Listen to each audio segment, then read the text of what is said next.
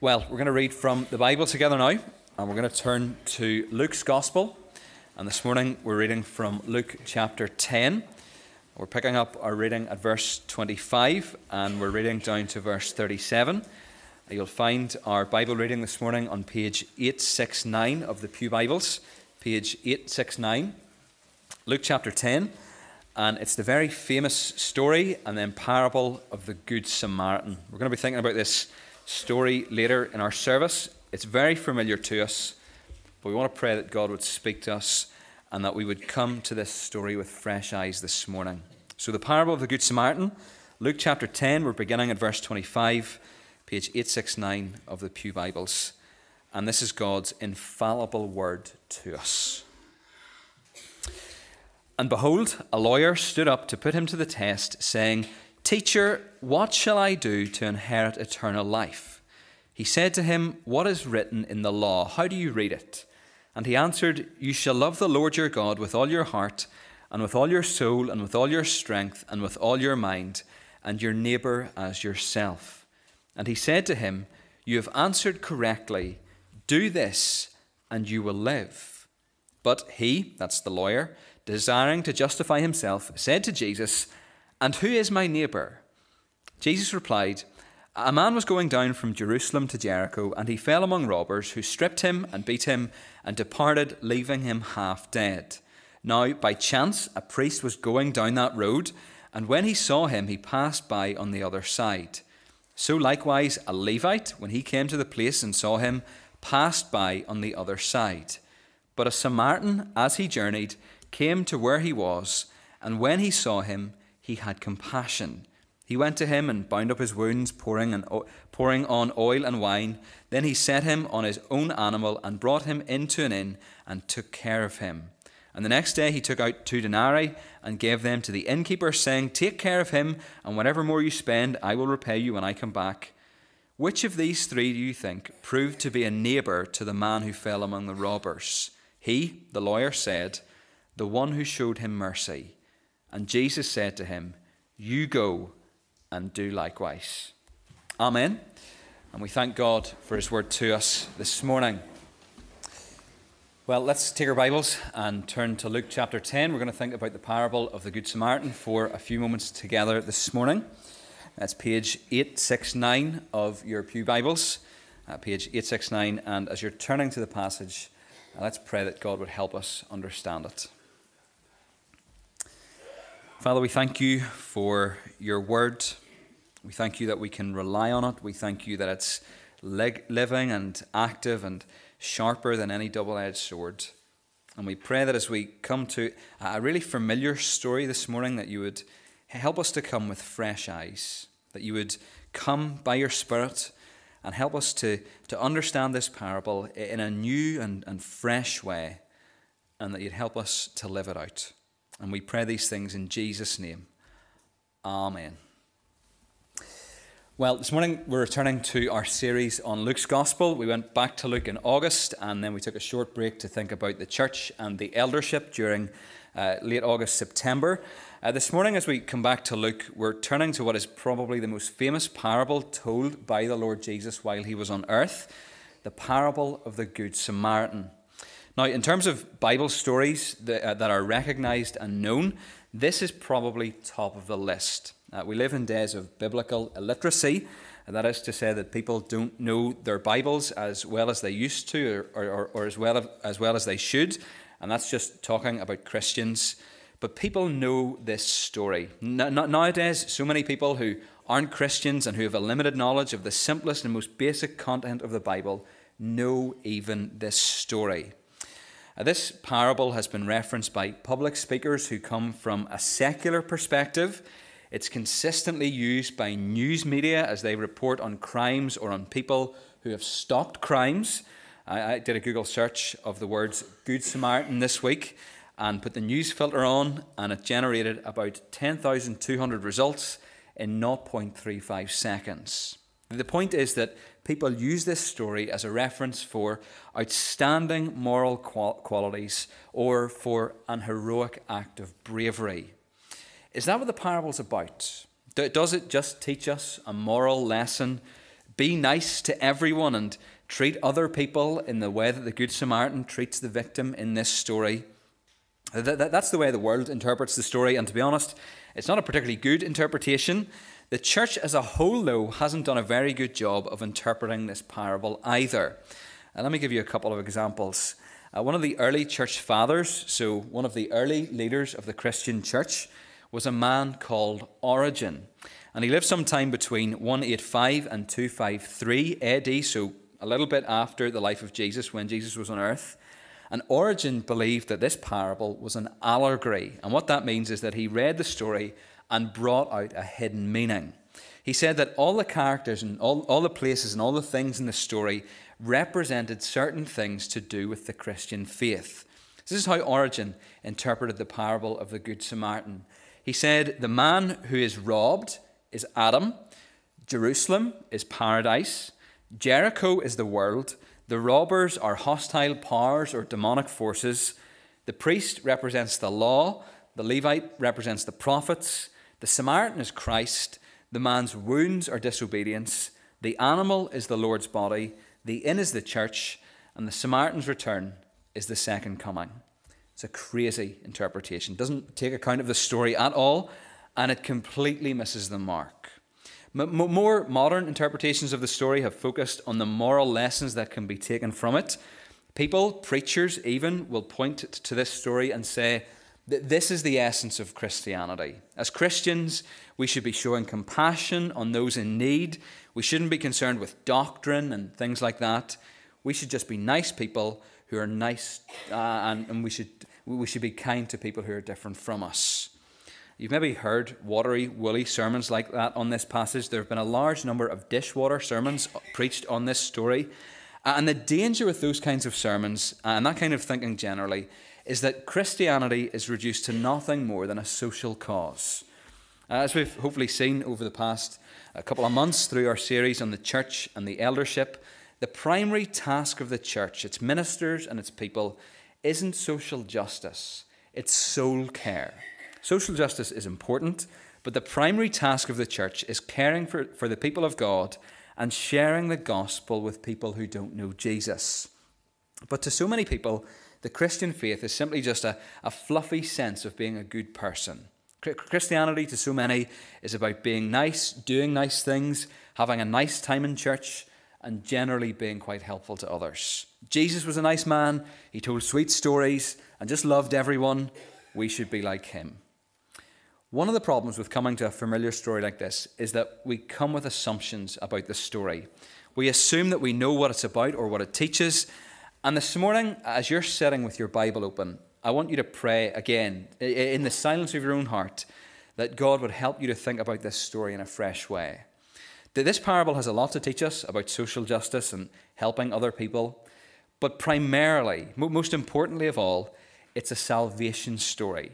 In verse 25, you'll see that it says that a lawyer stands up and asks Jesus a question. The whole passage, including the parable, is about Jesus speaking to the lawyer, answering the lawyer, and showing him a deficiency in his own heart and showing him his need of grace. It's a salvation story. And as we look at this familiar yet badly understood salvation story, we're going to see three things. This is a really simple outline. In this passage and in this story, we need to highlight the question, the problem, and the solution. First of all, we're going to think about the question, and it's the question of the ages. The question of the ages.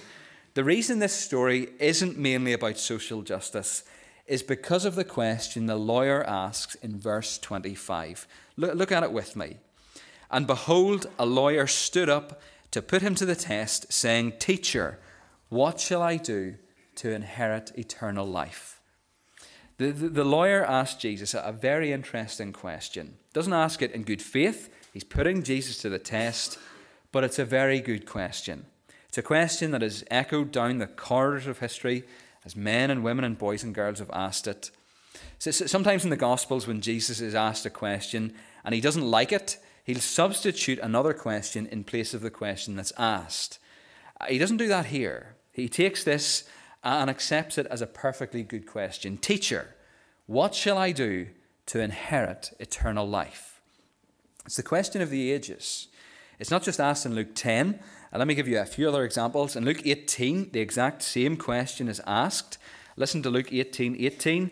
And a ruler asked him, "Good teacher, what must I do to inherit eternal life?" This question was on people's minds in Jesus' day. They were thinking about this issue. They wanted the right answer to the question, what do you have to do to inherit eternal life? The question isn't just asked in Luke, it's actually all over the New Testament. In Luke's sequel in the book of Acts, we're told about Peter preaching on the day of Pentecost. He tells his listeners that the Messiah was handed over to the Romans, and what happens? The people all had a question, and the question was, what shall we do? In other words, we realize we're under the judgment of God here. What shall we do? And that's basically the same question the lawyer and the rich young ruler ask.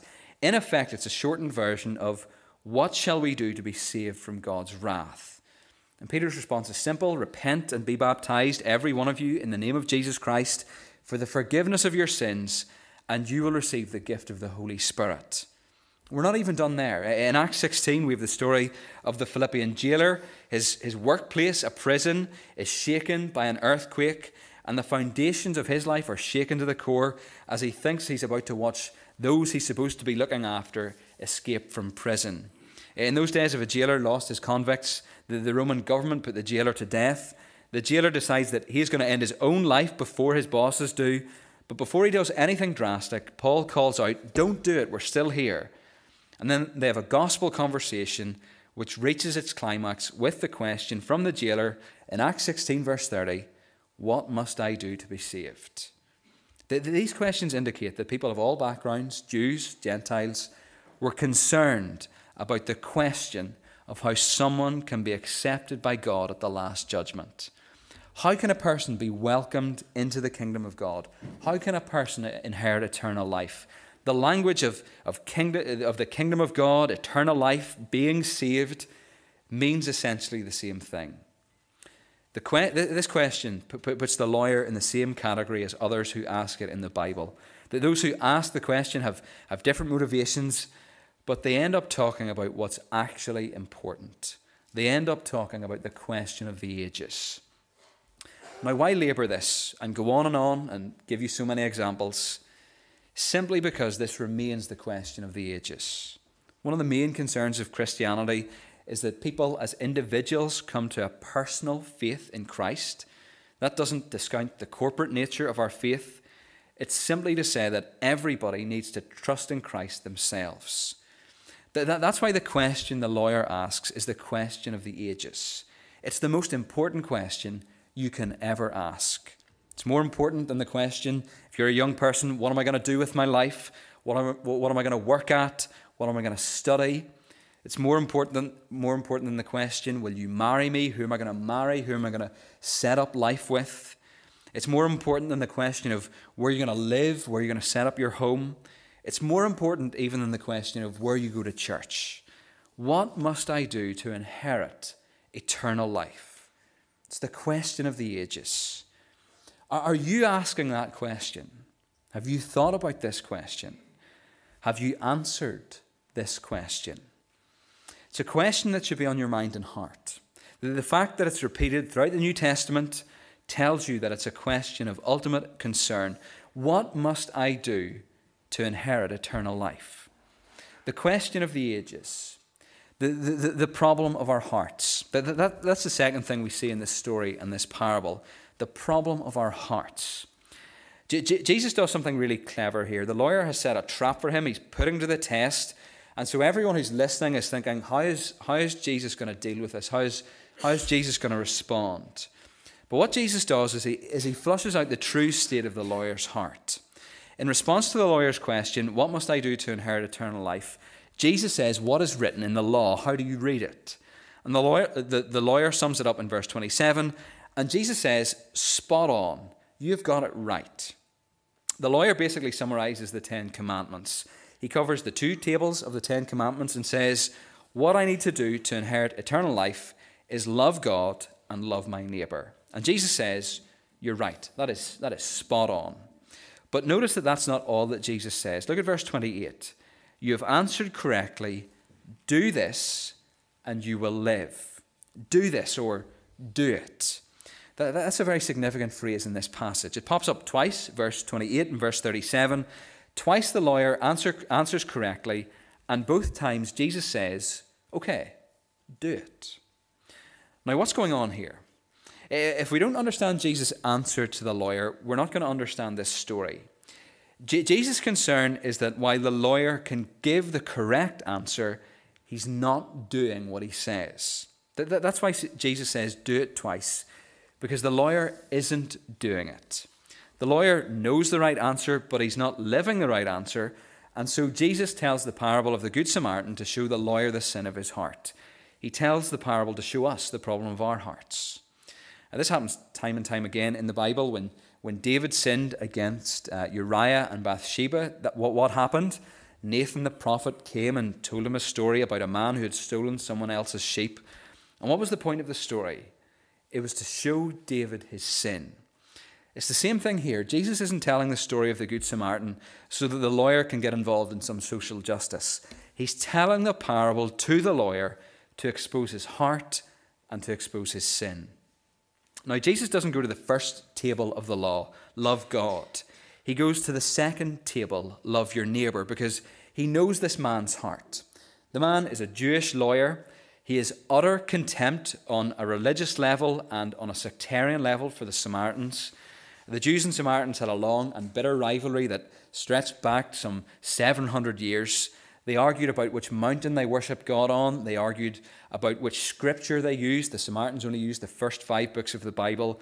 And they argued about other things as well. But Jesus tells a story about a priest and a Levite, people the Samaritan would have respected, would have looked up to, and how they failed to obey the commandments. But the Samaritan is the hero of Jesus' story, and that would have shocked the lawyer.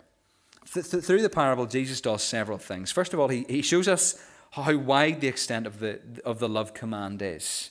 The command to love your neighbours extends to people we have contempt for, people we naturally just don't like. And secondly, he shows us how deep the command goes.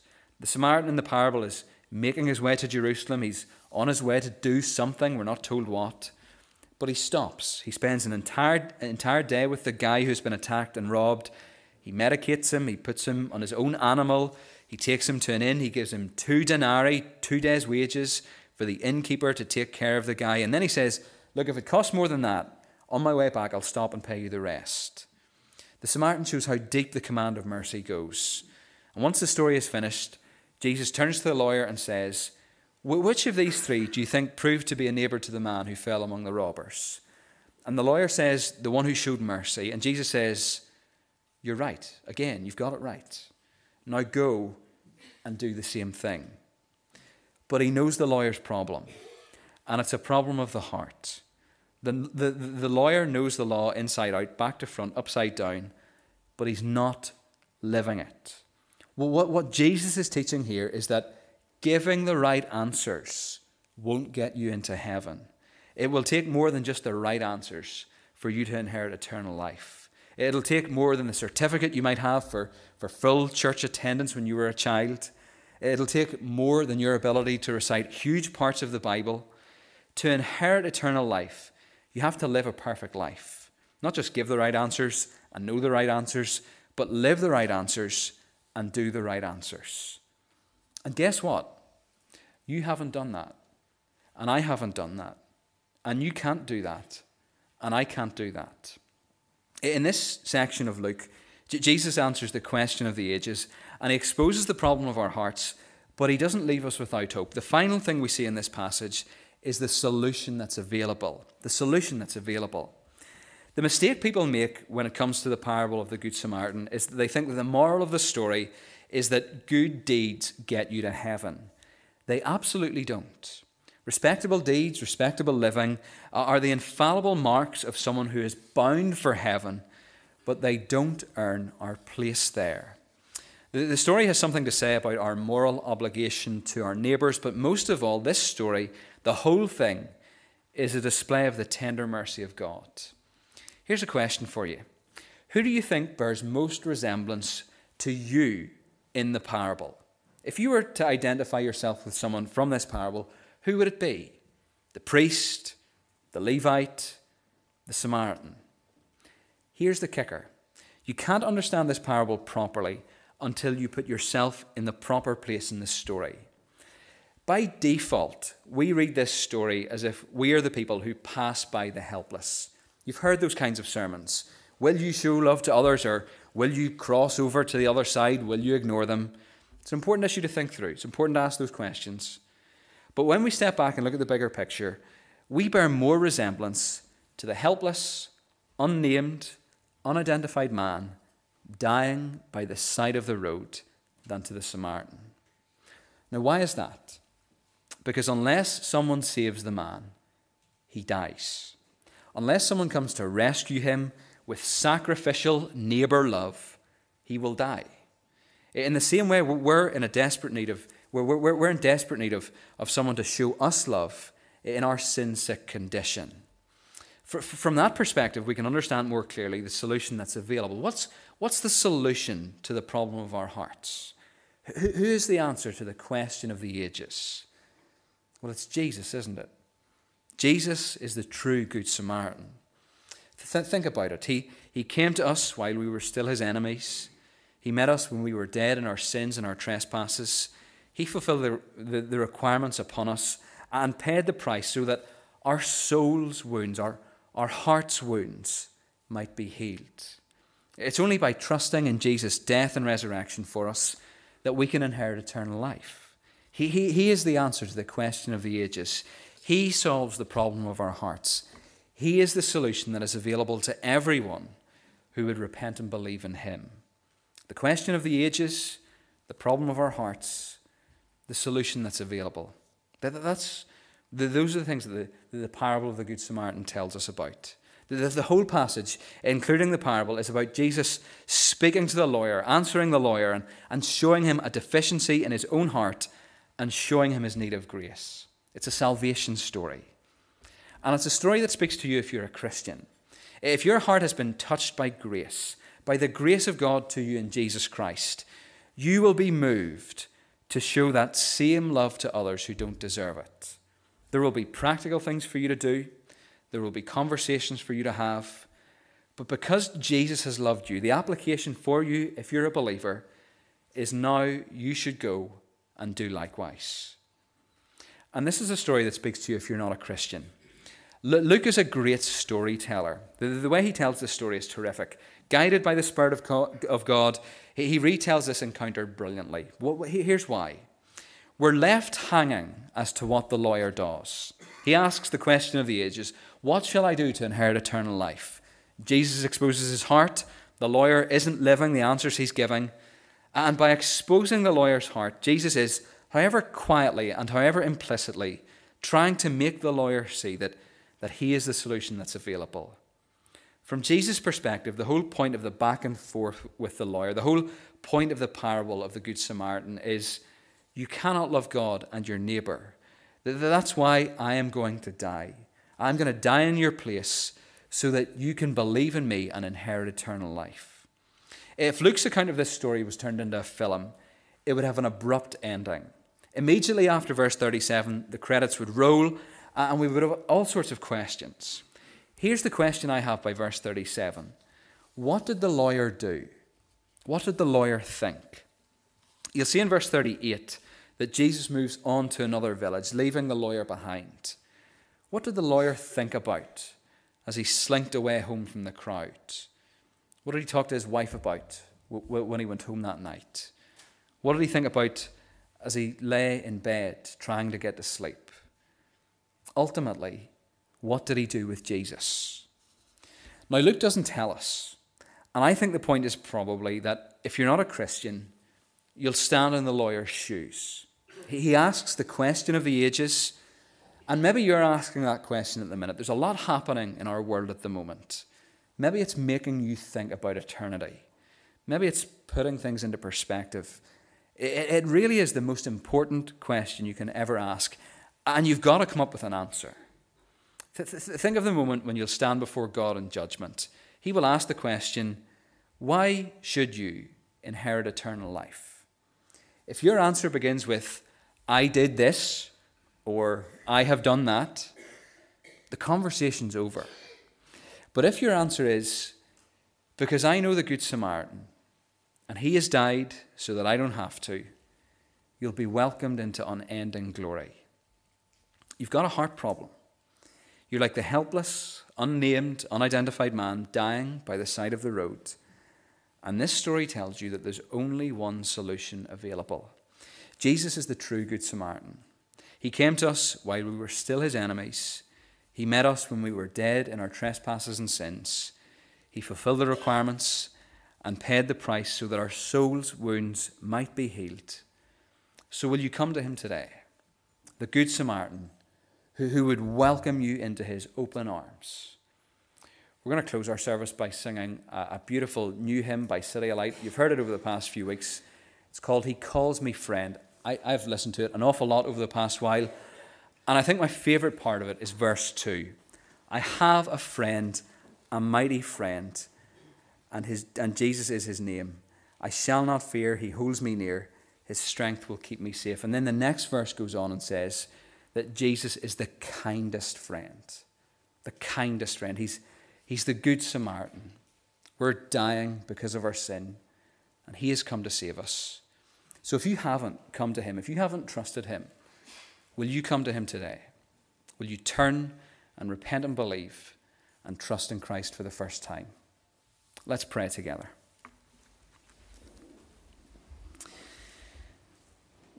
Father, we thank you for your word. We thank you for Jesus, our Good Samaritan, the kindest friend we could ever know. Father, we thank you for all that he's done for us, for how he has died on the cross to save us. And we pray that having received mercy from him, those who know and love you, that you would help us to go and show love to others, that we would go and do likewise. But we also pray for those who haven't yet trusted in Christ, that they would turn to you for the first time, that you, by your Holy Spirit, would be at work in their hearts, would be exposing the problem of their hearts and pointing them to the only solution that's available. Father, we thank you for this story.